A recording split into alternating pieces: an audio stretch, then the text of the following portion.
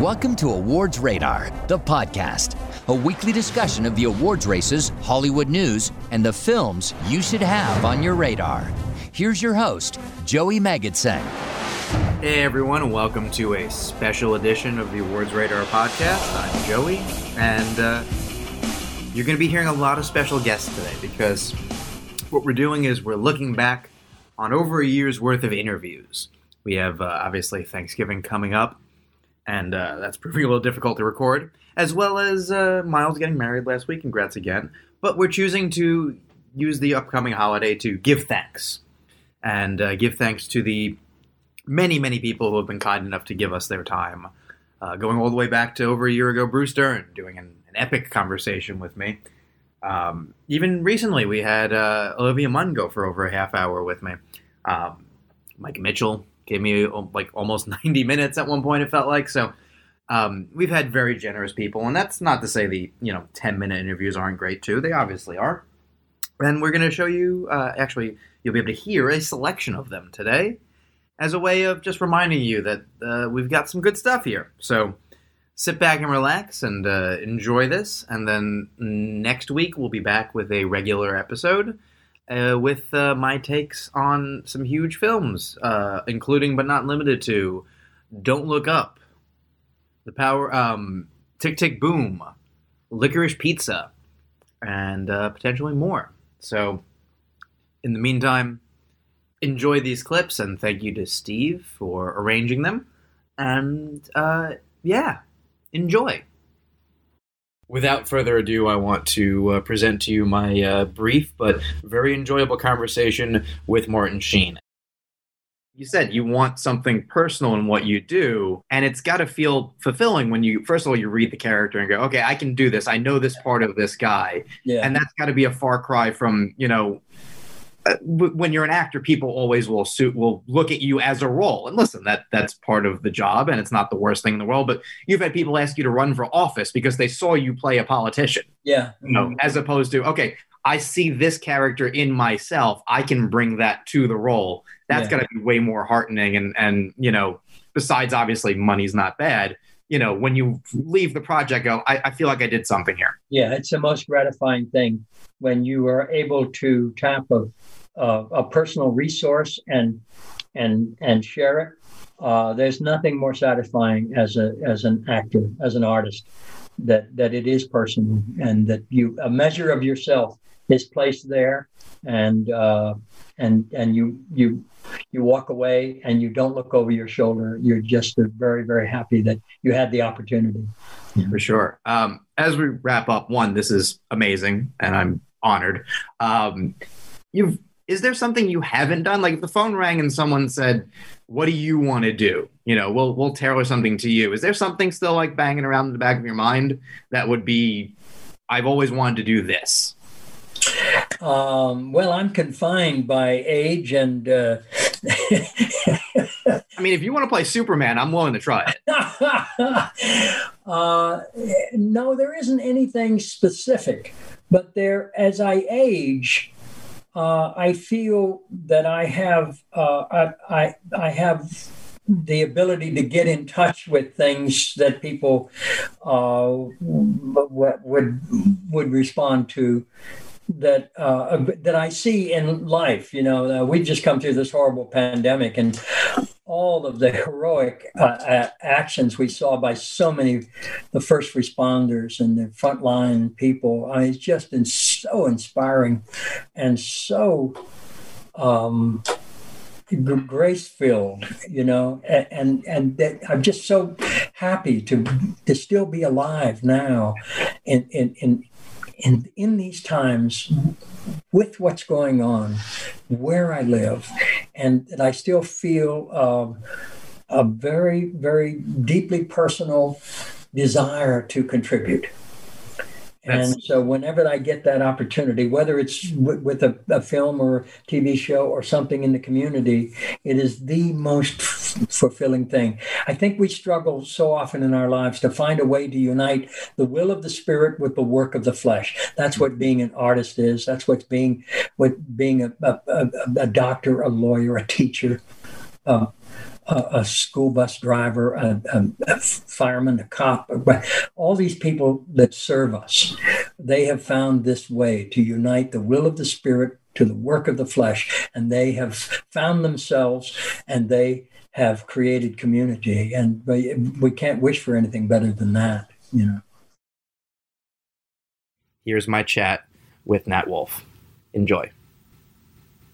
Joey, before we start, I just wanted to say I don't usually read reviews because I'm too sensitive, because if it's anything is bad, I'll hold on to it. But the director of Kill Team sent me the review that you wrote of that movie, and it was like exactly what we were aiming for and the most on in it. And it was such a beautifully written, thoughtful review, and I'm so thankful to you for it. Awesome. No, my pleasure, man. I'm a fan of yours. We spoke for, I think, Ashby years ago. Yeah, a long time ago. I just remember you like being confused and then a little happy that I was like, I saw your scene in Funny People. You're like, that exists? People have seen that? No, and This Is 40. Oh, sorry, you're right. This is 40. You're right. I was like, how the fuck did you see that? My best work. My best work, and This Is 40. I was doing admission with Paul Rudd, and he went to go see a screening of This Is 40, and he had done the scene with me in This Is 40, like he had been there. And I was like, how was the movie? He was like, it's really good. He's like, you may not like it. I was like, fuck. And it's funny, that scene has it's like 4 or 5 or 6 different people who are doing it, and they're also be kind of bad. Right. You guys didn't make it because it's like they're not like bad.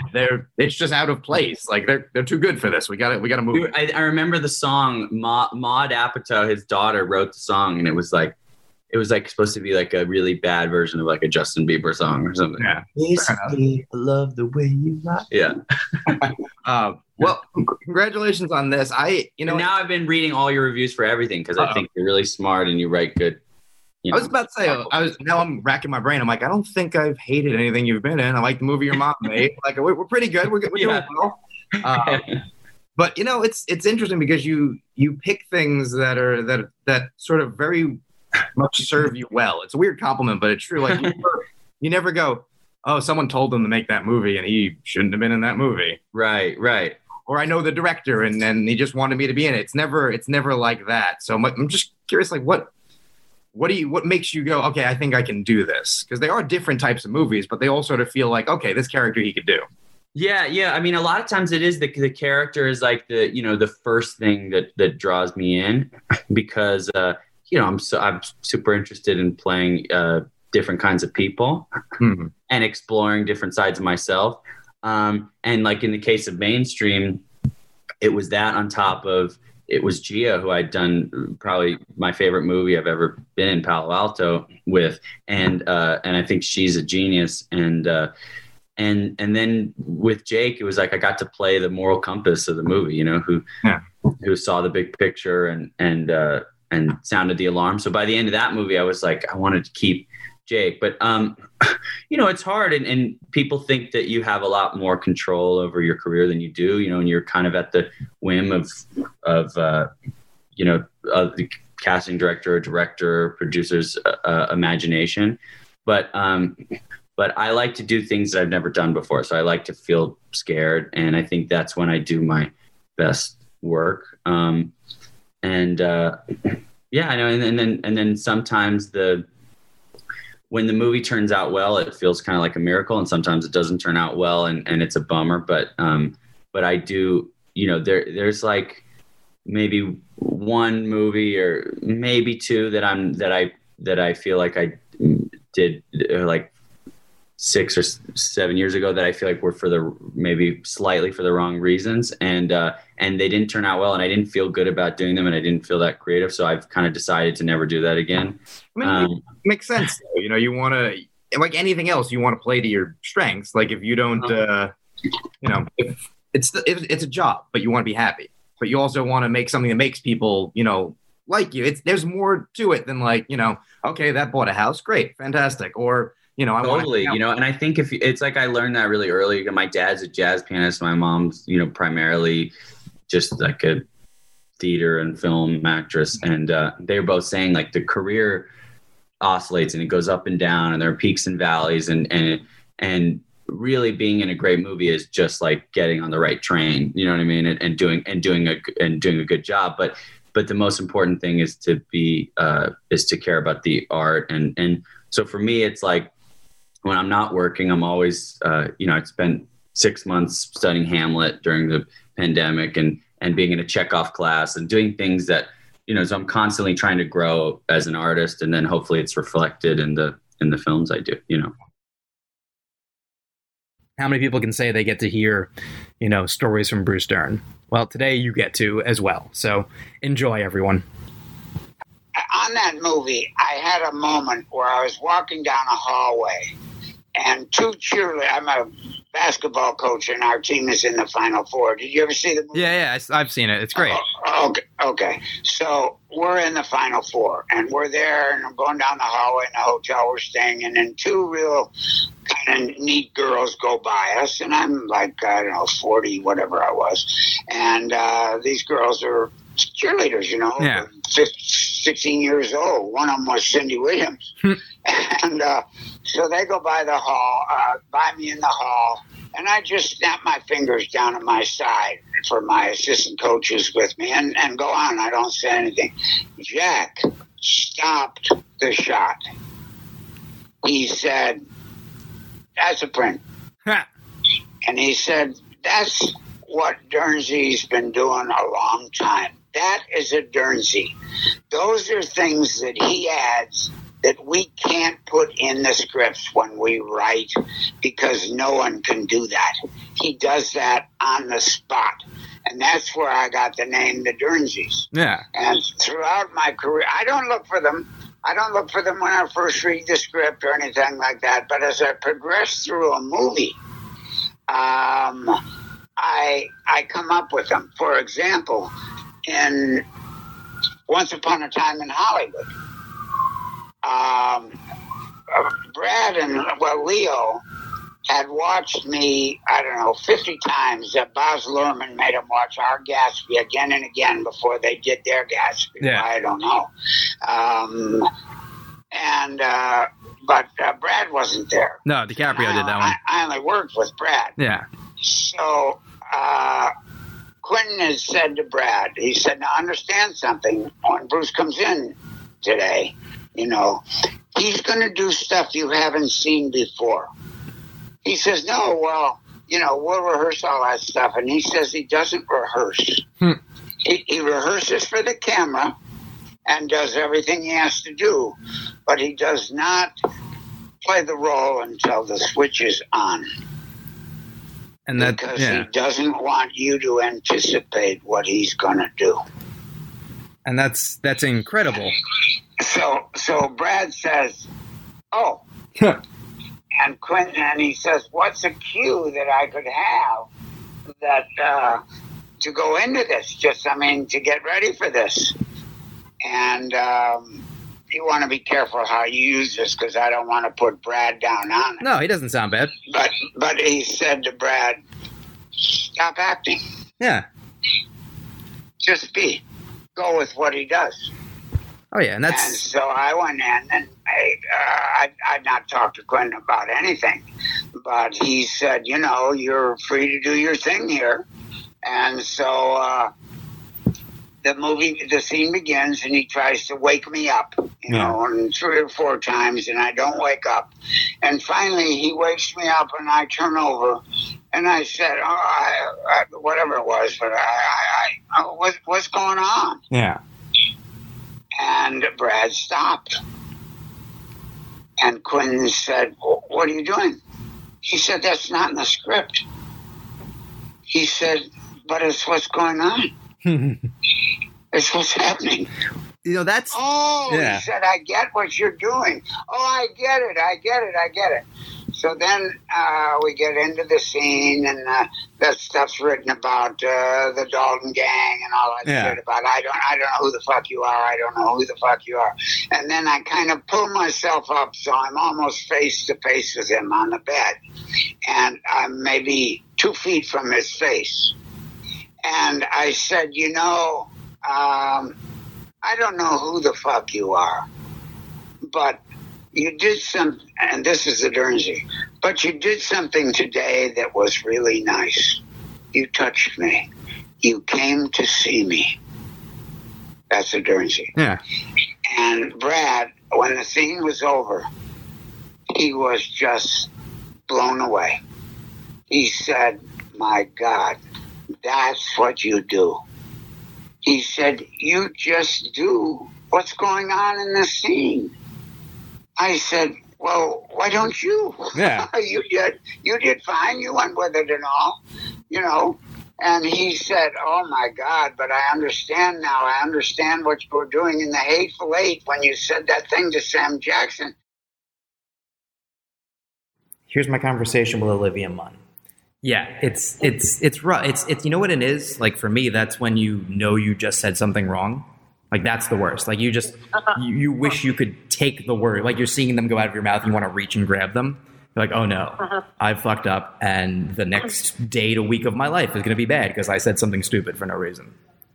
Yeah, and if you're like you and me, then it's not just next week or whatever. You're like, I'm going to carry this for years. Oh, yeah. I'm going to think back on this, and it's and like no matter what punishment somebody else wants to give me for it, it pales in comparison to the years that I will punish myself for it.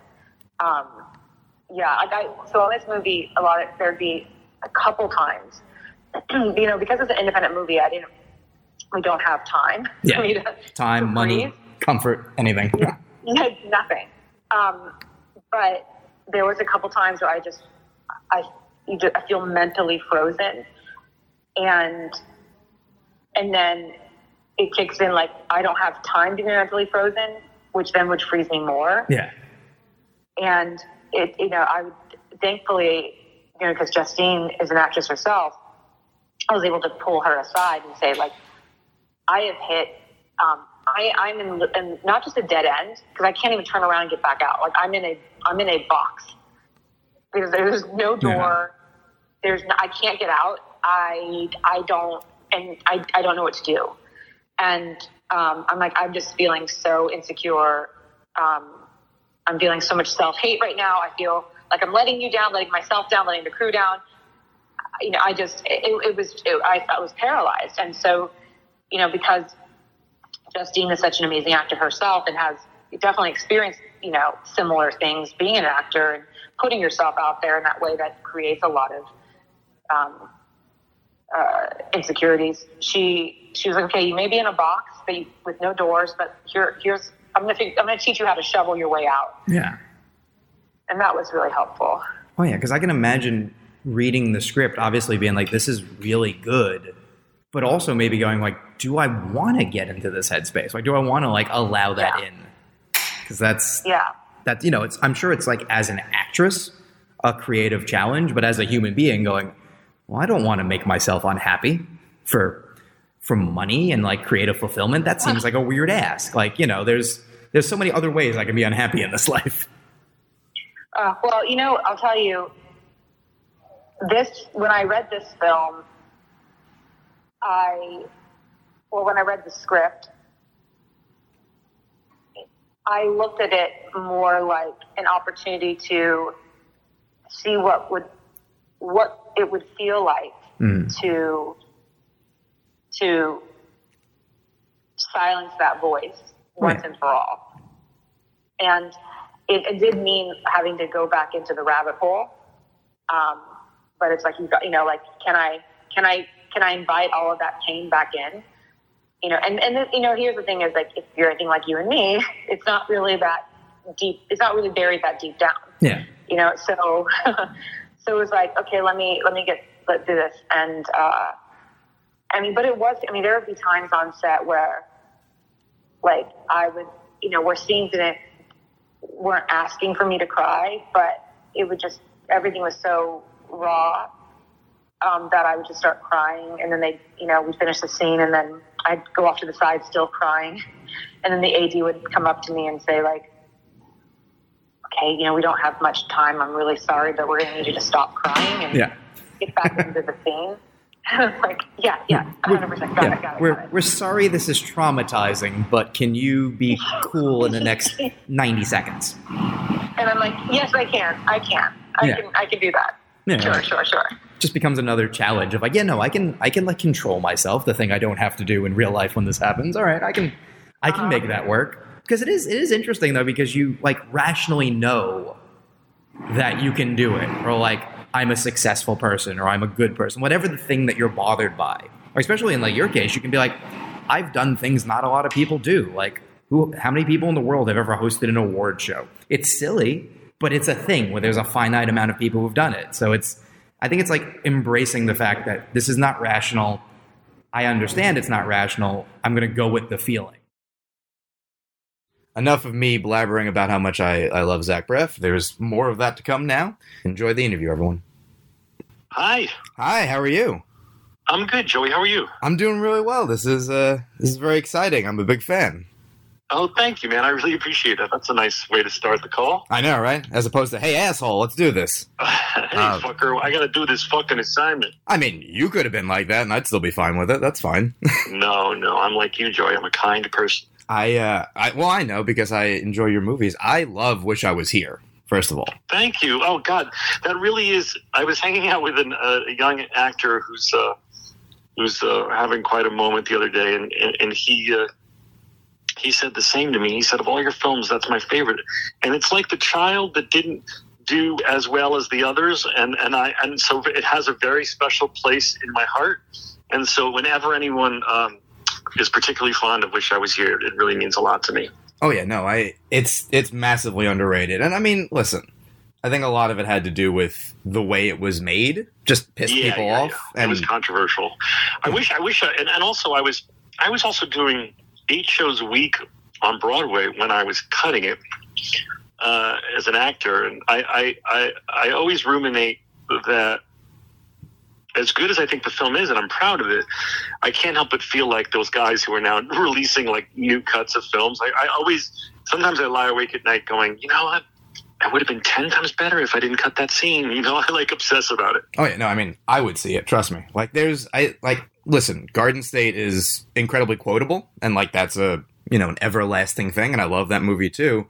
But there's something about Joey King telling her grandfather, like, you need the light so you can find grandma. Like, it's just, there's honesty in it that I don't think people were appreciating at the time. Thank you. I think I appreciate that a lot, man. So you would definitely appreciate the director's cut that's in my brain of that movie that one day I will make or not make, but it lives in my brain. One day we'll get together and I'll just describe it to you. Oh yeah, no, trust me. Because the assembly of that movie was 3 hours long, and I was so, again, note to young directors, don't fucking cut a movie while you're doing 8 shows a week on Broadway. But I think I just there's a good movie. It's a good movie, and I appreciate that you like it. But I as a filmmaker, I can't obsess going, you know what? There's a better movie in that 3-hour assembly, and I didn't crack it. There's something about, I think, if you really like a filmmaker, that the movie that they feel that way about, you always appreciate. Like thank you, man. Thank you. Every time I hear that, it's funny. It's I hear obviously the things I'm most known for are Scrubs and Garden State and a handful of other things. But when someone really mentions Wish I Was Here as special, it really means a lot to me. So thank you. Oh yeah. Yeah. I mean, I got like deep into like, what's he going to make next? Like, I'm sure you don't hear about Open Hearts and Andrew Henry's Meadow that often, but like, I was like, these movies are coming one day, right? Well, I don't know. Open Hearts was a film a Susanna Biers film that I optioned. Great film. I wanted to do an American, an English version of. And at times it's had huge stars attached to it and was going to be made. And then, every filmmaker you talk to will have like that project that's fallen apart 10 times. Yeah. That for me was that one. At one point it was Sean Penn and Michelle Williams at one point. It was like amazing.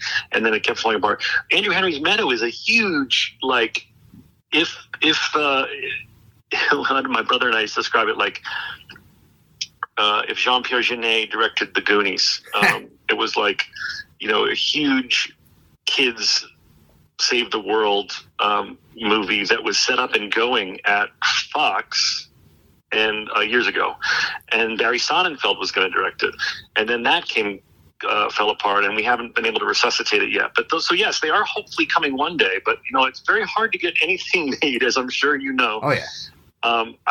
But you'll be happy to know, if you like my work, that I'm finally going to make my next film that I've written myself this fall. Excellent. Yeah, no, that was one of the things on the Scrubs podcast that like every so often there would be a little like hint of like, oh, I'm writing this movie. It's got a female lead. Like, ooh, and you can sort of piece together in your head what it might be, and it's very exciting. I mean, listen. Well, I'm going back to Jersey, and it's all it's like I write what I know, so it's going back to my hometown, and no correlation to Garden State or Wish I Was Here, but it's set. It's set in my hometown, and it stars Morgan Freeman and Florence Pugh and Molly Shannon so far. That's exciting. I mean, listen, I don't watch I don't watch a lot of TV just because I see like 350 movies a year, and sometimes you want to not look at a screen or like touch a human being, so it cuts into time. But like I watched Ted Lasso for you essentially, and I love it. Thank you. Thank you. Yeah. Like it's one of those things, man. As you know from listening to the Scrubs podcast, we get told. I get told all the time. It's not just like, oh, that show made me laugh, you guys are funny. It's like so often we hear things that are so heartfelt, like that show got me through a depression, or that was me and my father's touchstone and we bonded over it. These really, really emotional, heartfelt things. And we're always so grateful and our eyes well sometimes when we hear this stuff. And then it just so happens, of course they have Bill Lawrence in common, but Bill invited me to direct one of the early episodes of Lasso. And then times a zillion, because of the pandemic, perhaps, people really found it as this emotional touchstone during a really, really hard time. So to be even a minuscule part of that, I just feel so lucky and honored. I am delighted to present my conversation with Aaron Sorkin to you all. Enjoy. When you sort of pick up something, what makes it a project you want to devote so much time to? Obviously, you've talked about, Spielberg wanting you to be a part of this, but why? Right. I'm just look in the instance of 15 years ago, Stephen saying to me, I want to make a movie about the Chicago 7. I want you to write it. At that moment, I had never heard of the Chicago 7, and I was simply saying yes to doing a movie with Steven Spielberg. But you asked me what I look for, and what I'm looking for is a good pitch to hit. All right, just like a batter in baseball has their pitch, low and outside, high and inside, a hanging curveball, a changeup, that kind of thing that they really like to hit. I'm looking for something where I just have a chance, not a guarantee. I have a chance of writing something good. So I look for that. Yeah. I mean, I'm a Met fan, so I'm used to them missing the pitch, but makes sense. Yep, I'm a Mets fan too, and I'm used to them missing the pitch. I'm a Jets fan, Same. And it's like waking up every Sunday morning and just hitting yourself in the head with a hammer. Yep. You and I don't know how to enjoy sports. That's very clear now. That's right. The thing we're supposed to enjoy just makes us hurt. But just going to be so much sweeter when the Mets and the Jets do win. Yes. No one will ever hear the end of it, and rightly so. We deserve it. Yeah. But I mean, and then just once you have a film and you have a pitch you think you can hit, the last two times out, you're also in the director's chair, so you're in control of how it's going to look. To some degree, you're in control of who's going to be in it. Obviously there's more there than just what you want, but having more control, does that impact what you sort of are thinking as you're working? Like, you may not want to write a more complicated scene subconsciously if you're thinking about directing it. Maybe I don't want a 10-minute sequence or something like that. Or is it just, I'll get to that when I get to it? I can't answer that question yet because I have still not. With Molly's Game, with The Trial of the Chicago 7, and coming up next is a film called Being the Ricardos. Yeah. I still haven't written a screenplay knowing that I was going to be directing the film. Interesting. I was asked to direct it in each case after I wrote the screenplay. And for all the reasons you just mentioned, I think it was a good thing that it happened that way. I think that if, like, I was writing Chicago 7, knowing I was going to direct it, I would do everything I could to figure out a way to not show the riots. Yeah. Just because I just would have no idea how to stage them. So what you're suggesting could happen, I think would have happened. Mm-hmm. So I've been lucky. Oh yeah, I talked to last year Timothy Busfield, and we talked a little bit about him directing things that you've been involved in, and then sort of the not realizing until you're actually doing, like, oh, he wrote something borderline impossible. Great, I got to figure out how to do this. But listen, I love Bus, and I would work with him anytime as a director or as an actor. He's done a beautiful job directing stuff that I've written and performing and stuff that I've written. And I think it speaks to the things that you write. They are, unique to what most people will deliver dialogue-wise and how they're doing it. But to the fact that most people, jump to work with you again, that anytime you talk to someone about working with you or getting to do a script of yours, whether it's stage, TV, film, they're always very quick to praise it and to want to do it again. So it is sort of a unique muscle that I think a lot of actors are excited to get to do, as opposed to, hit my mark, here's my, 3 sentences, we're on to the next thing. There really isn't a greater compliment than actors wanting to be in something that you've written, designers wanting to work with you, an editor, a DP wanting to work with you. There's no greater compliment than that. When you're working with people who could really have a buffet of choices of things they can do. Oh yeah, and here, I mean, this is the ensemble of the year by far, and going through, I'm sure when you sit down and think about who's going to potentially be in it, or who you have a dream cast, the roles that you think might be sexier, for lack of a better word. But I mean, up and down the line, you get people to come in and knock it out, and I'm sure you're right. Ramsey and Michael Keaton may be like a dream scenario, but sure, I'll come in for 2 scenes. Great. How do you figure out who's right?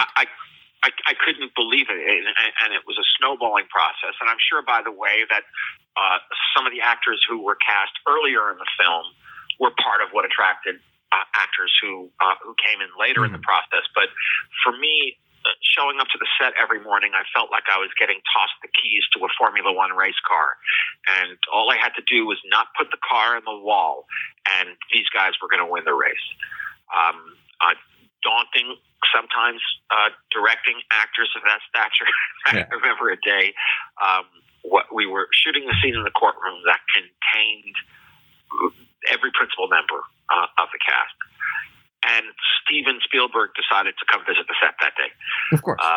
So there, I'm directing several of the greatest actors in the world, while Spielberg is standing behind me, and I just thought, what the hell with it? Just do your best. Enjoy my conversation with Amanda Seyfried, and if you have not done so, be sure to check out Mank, and if you have, watch it again. It's funny, certain things like that have changed, and certain things haven't. Mm-hmm. I still have reactions to things, not as heavy, but it's I don't know. It's interesting when you I just pictured myself on the set of Mean Girls and pictured myself on the set of Mank, and I had an equal level of fear of being fired on both of them. Isn't that funny? Yeah. I mean, it also, I think, 14 years apart. No, 16 years apart. I mean, if anything, it may also just be why they're such good performances. Like a little healthy fear of, like, if I'm not doing 100 every single take, I don't have the ability to do that. I'm not, insert bigger name actress on the set of Mean Girls. I'm in a David Fincher movie, and David Fincher works with people who win Oscars. Whatever thoughts float through your head, it's why every take is, well, I'm going to bring it, and the work speaks for itself. I mean, even just going back to Mean Girls for being like one of the first performances of a career, it's amazing. It stands tall with so many, and doesn't get the appreciation it deserves, because that's a complicated role. It's not just a one-note comedy role. And I mean, like you said, Mank, am I being too modern? Like, there's a foot in both worlds that I think you give her that's amazing. because it is a period piece, but there's a modern sensibility to like how the camera does, every camera movement and edit isn't, 1930s specific. It's whatever David thought was the most cinematic, and that utilizes those tools. And she feels sort of like out of time. She's there, and no one is like, you're a time traveler, but in the same way, she could get plopped down in like 90s Hollywood and also be like, well, this is stupid. I'm going to tell you how stupid all this is. Right, exactly. And definitely in her, that's what I really appreciate about her too. She's filterless because she's allergic to that, dishonest facade that everybody tries to put up. And, the reason she looks so glamorous because she likes to, not because she feels like she has to. And everything she does is deliberate and honest and comes from like good intentions. She's a very good intentioned person. She could get plopped anywhere and still speak her mind.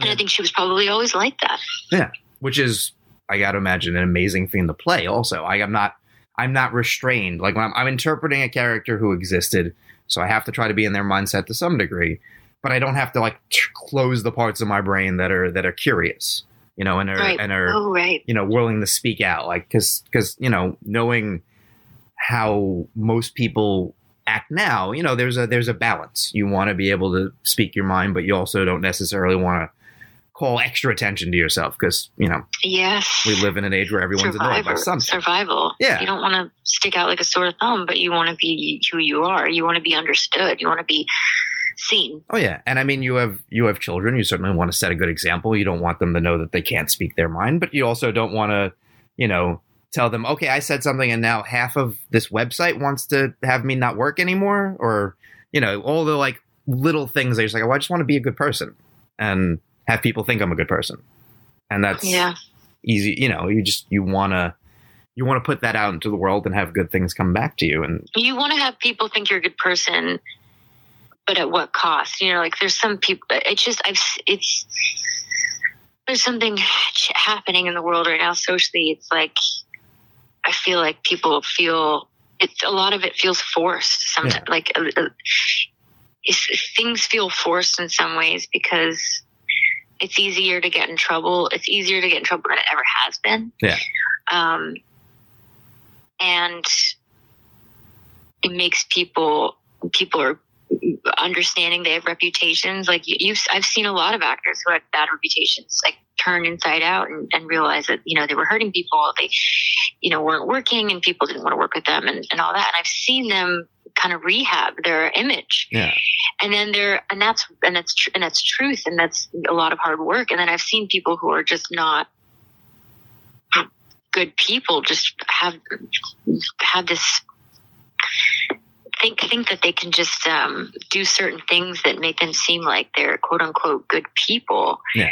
And I see it a lot, and it's kind of scary. Yeah, and it's bothersome because you're like, well, wait, I'm trying to do it naturally, and you're putting on a show. I'm not even trying. That's the thing. It's like, what's your agenda at the end of the day? It's all about agenda. If your agenda is to get people to like you, then I don't know how.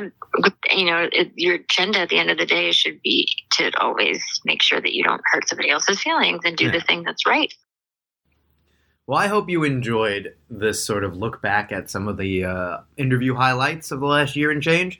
Hardly the only ones, and we probably even left out your favorite, but that's part of the charm of having so many to choose from. And I'm sure the next time we have a situation like this, we'll put another one of these out and we'll do some more clips. And listen, we're just going to keep adding more and more to the hopper.